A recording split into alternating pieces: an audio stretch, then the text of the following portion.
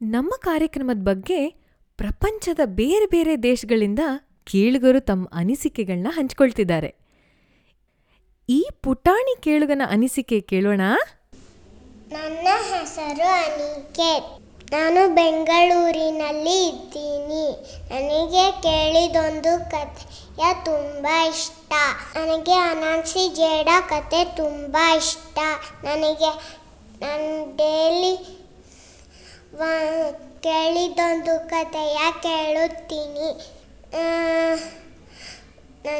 ನನಗೆ ಹೊಸ ಹೊಸ ಕಥೆಗಳು ತುಂಬ ಇಷ್ಟ. ನನ್ನ ಹೆಸರು ಸಾನ್ನಿಧ್ಯ. ನಾನು ಇರೋದು ಬೆಂಗಳೂರಲ್ಲಿ. ನನಗೆ ಕೇಳಿರೊಂದು ಕಥೆಯ ಅಂದರೆ ತುಂಬ ಇಷ್ಟ. ನಾನು ಡೈಲಿ ಹೊಸ ಹೊಸ ಕಥೆಗೆ ಕಾಯ್ತಾ ಇರ್ತೀನಿ. ಬಾಯ್.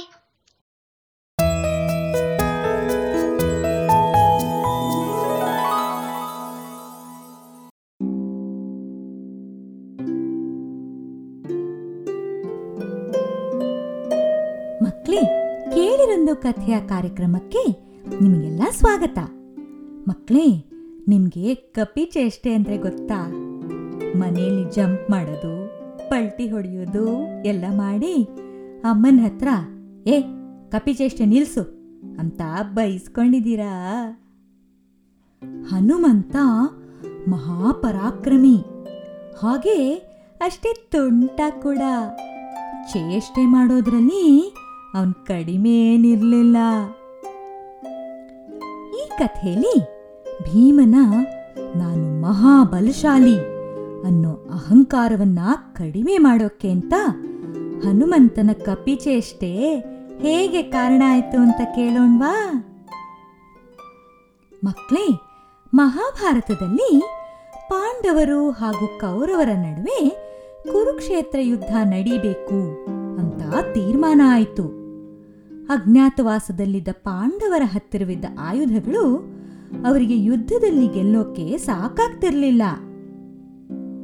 ಅದಕ್ಕಾಗಿ ಅರ್ಜುನ ಇಂದ್ರನ ಹತ್ತಿರ ಆಯುಧಗಳನ್ನ ಪಡೆಯೋಕೆ ಅಂತ ಹಿಮಾಲಯ ಪರ್ವತಕ್ಕೆ ಹೋದ. ಮಿಕ್ಕಿದ 4 ಪಾಂಡವರು ಅಂದ್ರೆ ಭೀಮ, ಯುಧಿಷ್ಠಿರ, ನಕುಲ, ಸಹದೇವ ಇವರೆಲ್ಲರೂ ದ್ರೌಪದಿ ಜೊತೆ ಸೇರಿ ಬೇಸರ ಕಳೆಯೋದಕ್ಕೆ ಅಂತ ನಾರಾಯಣಾಶ್ರಮ ಅನ್ನೋ ಕಾಡಿಗೆ ಹೋದ್ರು. ಅಲ್ಲಿನ ಸೌಂದರ್ಯ ಇಷ್ಟವಾಗಿ ಅಲ್ಲೇ ಸ್ವಲ್ಪ ದಿನಗಳ ಕಾಲ ಉಳಿಯೋಣ ಅಂತ ನಿರ್ಧಾರ ಮಾಡಿದ್ರು. ಒಂದು ದಿನ ದೂರದಿಂದ ಹೂವಿನ ಪರಿಮಳ ಒಂದು ದ್ರೌಪದಿ ಹತ್ರ ಬಂತು. ಅದರ ಮಧುರವಾದ ವಾಸನೆ ದ್ರೌಪದಿಗೆ ತುಂಬಾ ಇಷ್ಟ ಆಗೋಯ್ತು. ಆ ಹೂವನ್ನ ನೋಡ್ಲೇಬೇಕು ಅಂತ ಆಸೆ ಆಗೋಯ್ತು. ಆ ಹೂವಿನ ಹೆಸರು ಏನ್ ಗೊತ್ತಾ ಮಕ್ಕಳೇ? ಸೌಗಂಧಿಕಾ ಪುಷ್ಪ ಅಂತ. ದ್ರೌಪದಿ ಭೀಮನ್ಗೆ ಆ ಹೂವನ್ನು ಹುಡುಕಿ ತರೋಕೆ ಹೇಳಿದ್ಲು. ಭೀಮ ಅವಳ ಕೋರಿಕೆಗೆ ಒಪ್ಪಿ ಆ ಹೂವಿನ ವಾಸನೆ ಬರ್ತಿದ್ದಾರಿನೇ ಹುಡುಕ್ತಾ ಹೊರಟ. ಎಷ್ಟು ದೂರ ಹೋದ್ರೂ ಆ ಹೂವು ಸಿಗ್ಲೇ ಇಲ್ಲ. ಹಾಗೆ ದಾರಿಯಲ್ಲಿ ನಡೀತಿರೋವಾಗ ದಾರಿಗೆ ಅಡ್ಡವಾಗಿ ಒಂದು ದೊಡ್ಡ ಕೋತಿ ಮಲಗಿರೋದನ್ನ ಭೀಮ ನೋಡ್ದ. ಭೀಮ ಮೊದಲೇ ತಾನು ಪರಾಕ್ರಮಿ ಅನ್ನೋ ಅಹಂಕಾರದಿಂದ, ಏ ಮಂಗರಾಯ, ನನ್ನ ದಾರಿಗೆ ಅಡ್ಡವಾಗಿ ಯಾಕೆ ಮಲಗಿದ್ದೀಯಾ? ನೀನು ಎದ್ದು ನನಗೆ ಜಾಗ ಬಿಡು, ನಡಿ ಅಂತ ಕೊಂಕು ಮಾತಾಡ್ದ. ಅವನ ಮಾತುಗಳಿಗೆ ಆ ಕೋತಿ ನಿರಾಕರಿಸಿ, ಅಲ್ಲಯ್ಯ, ನೋಡಿದ್ರೆ ಯಾವುದೋ ದೊಡ್ಡ ಬಲಶಾಲಿ ಥರ ಕಾಣ್ತೀಯ. ನನಗೋ ನಿಶಕ್ತಿ, ಎದ್ದೇಳಕ್ಕಾಗಲ್ಲ. ನೀನೇ ಒಂದು ಸ್ವಲ್ಪ ಆ ಕಡೆಯಿಂದ ಹೋಗ್ಬಾರ್ದೆ? ಮುದಿ ಕೋತಿಯ ಮಾತು ಕೇಳಿ ಭೀಮನಿಗೆ ಸಿಟ್ಟೆ ಬಂದ್ಬಿಡ್ತು. ನೀನು ಯಾರ ಜೊತೆ ಮಾತಾಡುತ್ತಿರುವೆ ಅಂತ ಗೊತ್ತಿದೆ ತಾನೆ? ನಾನು ಭೀಮ, ಕುರುವಂಶದ ಕ್ಷತ್ರಿಯ, ಕುಂತಿ ಮತ್ತು ವಾಯುದೇವನ ಮಗ, ಹನುಮಂತನ ಸೋದರ. ನನ್ನ ಕೋಪಕ್ಕೆ ಗುರಿಯಾಗಬೇಡ. ನನ್ನ ಮಾತನ್ನು ಕೇಳಿ ಜಾಗ ಬಿಡು. ನಿನಗೆ ಅಷ್ಟು ಅವಸರ ಇದ್ರೆ ಇಲ್ಲಿ ನನ್ನ ಬಾಲ ಕಾಣ್ತಾ ಇದೆಯಲ್ಲ, ಅದನ್ನು ಒಂದು ಸ್ವಲ್ಪ ಆ ಕಡೆ ಸರಿಸು, ಮುಂದೆ ಹೋಗು. ಯಾರೋ ಹನುಮಂತ ಅಂತ. ಅವನು ಯಾರವನು?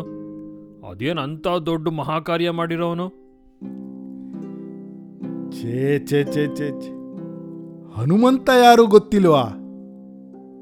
ಏನಯ್ಯ, ಏನು ತಿಳುವಳಿಕೆನೇ ಇಲ್ವೇ ನಿನಗೆ?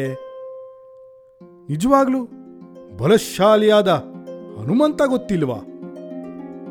ಸೀತೆಯನ್ನು ಹುಡುಕಲು ಸಮುದ್ರವನ್ನೇ ಹಾರಿ ಲಂಕೆಗೆ ತಲುಪಿದಂಥವನು. ಓಹೋ, ಹಾಕೋ ವಿಷಯ. ಸರಿ ಸರಿ, ಎಲ್ಲಿ ಬಾಲ ಸರ್ಸು ಮತ್ತೆ.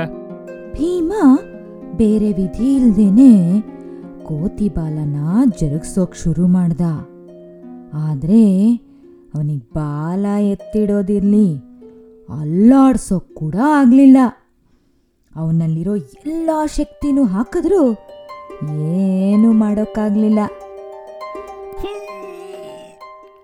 ಅಸಪ್ಪ, ಎಷ್ಟು ಪ್ರಯತ್ನ ಪಟ್ರೂ ಕೋತಿ ಬಾಲ ಅಲುಗಾಡ್ಲೇ ಇಲ್ಲ. ಭೀಮನಿಗೆ ಅವಮಾನ ಆಗೋಯ್ತು. ಸೋತು ಕೋತಿನ ಕೇಳ್ದ, ನೀನು ಸಾಧಾರಣ ಕೋತಿಯಲ್ಲ. ಯಾರು ನೀನು? ನನ್ನ ಸೋಲನ್ನು ಒಪ್ಪಿಕೊಳ್ಳುತ್ತೇನೆ, ತಲೆ ಬಾಗಿ ನಿಲ್ಲುತ್ತೇನೆ. ಭೀಮ, ಹೇಳು, ಎದ್ದೇಳು. ನಾನೇ ಹನುಮಂತ, ನಿನ್ನ ಅಣ್ಣ. ನಿನ್ನ ಮುಂದಿನ ದಾರಿ ತುಂಬ ಭಯಾನಕವಾಗಿದೆ. ಈ ದಾರಿ ದೇವತೆಗಳು ಉಪಯೋಗಿಸೋ ಅಂಥದ್ದು. ನಿನ್ನಂಥ ಮನುಷ್ಯರಿಗೆ ಸುರಕ್ಷಿತ ಅಲ್ಲ. ನೀನು ಸೌಗಂಧಿಕ ಪುಷ್ಪ ತಗೊಂಡು ಹೋಗೋಕ್ಕೆ ಬಂದಿದ್ಯಾ ಅಂತ ನನಗೆ ಗೊತ್ತು. ಆ ಹೂವಿರೋ ದಾರಿಯನ್ನು ನಿನಗೆ ನಾನು ತೋರಿಸ್ತೇನೆ. ನಿನಗೆ ಬೇಕಾಗೋಷ್ಟು ಹೂವನ್ನು ತಗೊಂಡು ಹೋಗು. ಭೀಮನಿಗೆ ಖುಷಿಯಾಗೋಯ್ತು. ಅವನು ಕೋತಿ ರೂಪದಲ್ಲಿರೋ ಹನುಮಂತನಿಗೆ ತಲೆ ಬಾಗಿ ನಮಸ್ಕಾರ ಮಾಡ್ದ. ಹನುಮಂತ ತನ್ನ ಸಾಮಾನ್ಯ ರೂಪಕ್ಕೆ ಬಂದು ಭೀಮನನ್ನ ಪ್ರೀತಿಯಿಂದ ಅಪ್ಕೊಂಡು ಆಶೀರ್ವಾದ ಮಾಡ್ದ. ಜೊತೆಗೆ ಅರ್ಜುನನ ರಥದ ಬಾವುಟದಲ್ಲಿ ತಾನು ಇದ್ದು ಯುದ್ಧದಲ್ಲಿ ಧೈರ್ಯ ತುಂಬ್ತೀನಿ ಅಂತ ಕೂಡ ಹೇಳ್ದ. ಈ ಮಾತನ್ನ ಕೇಳಿ ಭೀಮನ ವಿಶ್ವಾಸ ಜಾಸ್ತಿ ಆಯ್ತು ಮಕ್ಕಳೇ. ಹನುಮಂತ ಭೀಮನ ಅಹಂಕಾರ ಮುರಿದು ಅಲ್ಲಿಂದ ಹೊರಟ. ಭೀಮ ಕಲ್ಯಾಣಿಯಲ್ಲಿ ಬೆಳೆದ ಸೌಗಂಧಿಕ ಪುಷ್ಪವನ್ನ ತಗೊಂಡು ಹೋಗಿ ಕಾತರದಿಂದ ಕಾಯ್ತಿರೋ ದ್ರೌಪದಿಗೆ ಕೊಟ್ಟ. ಹೀಗೆ ಮಕ್ಕಳೇ, ಮಹಾಪರಾಕ್ರಮಿಯಾದ ಭೀಮ ಕೂಡ ಹನುಮಂತನ ಮುಂದೆ ಸೋಲ್ಬೇಕಾಯ್ತು. ನನಗೆ ಎಲ್ಲ ಗೊತ್ತು, ನಾನೇ ಎಲ್ಲದರಲ್ಲೂ ಶ್ರೇಷ್ಠ ಅನ್ನೋ ಭಾವನೆ ಒಳ್ಳೇದಲ್ಲ ಅನ್ನೋದನ್ನ ತೋರ್ಸೋಕ್ಕೆ ಕೆಲವು ಸಲ ಈ ಕಥೆನ ಉದಾಹರಣೆಯಾಗಿ ಹೇಳ್ತಾರೆ. ಈ ಕಥೆಯಲ್ಲಿ ಧ್ವನಿಗೂಡಿಸಿದವರು ನರೇಂದ್ರ ಘಂಟೆ ಹಾಗೂ ಆನಂದ್ ಹೆಮ್ಮಿಗೆ. ನಿರೂಪಕಿ ನಾನು ನಳಿನಿ ನಾಗೇಂದ್ರ. ಈ ಕಥೆನ ಅಳವಡಿಸಿದವರು ಶ್ರೀನಿವಾಸ್ ಗೋಪಾಲ್ ಅವರು. ಮುಂದಿನ ಸಲ ಇನ್ನೊಂದು ಕಥೆ ಜೊತೆ ಭೇಟಿ ಮಾಡೋಣವಾ ಮಕ್ಕಳೇ?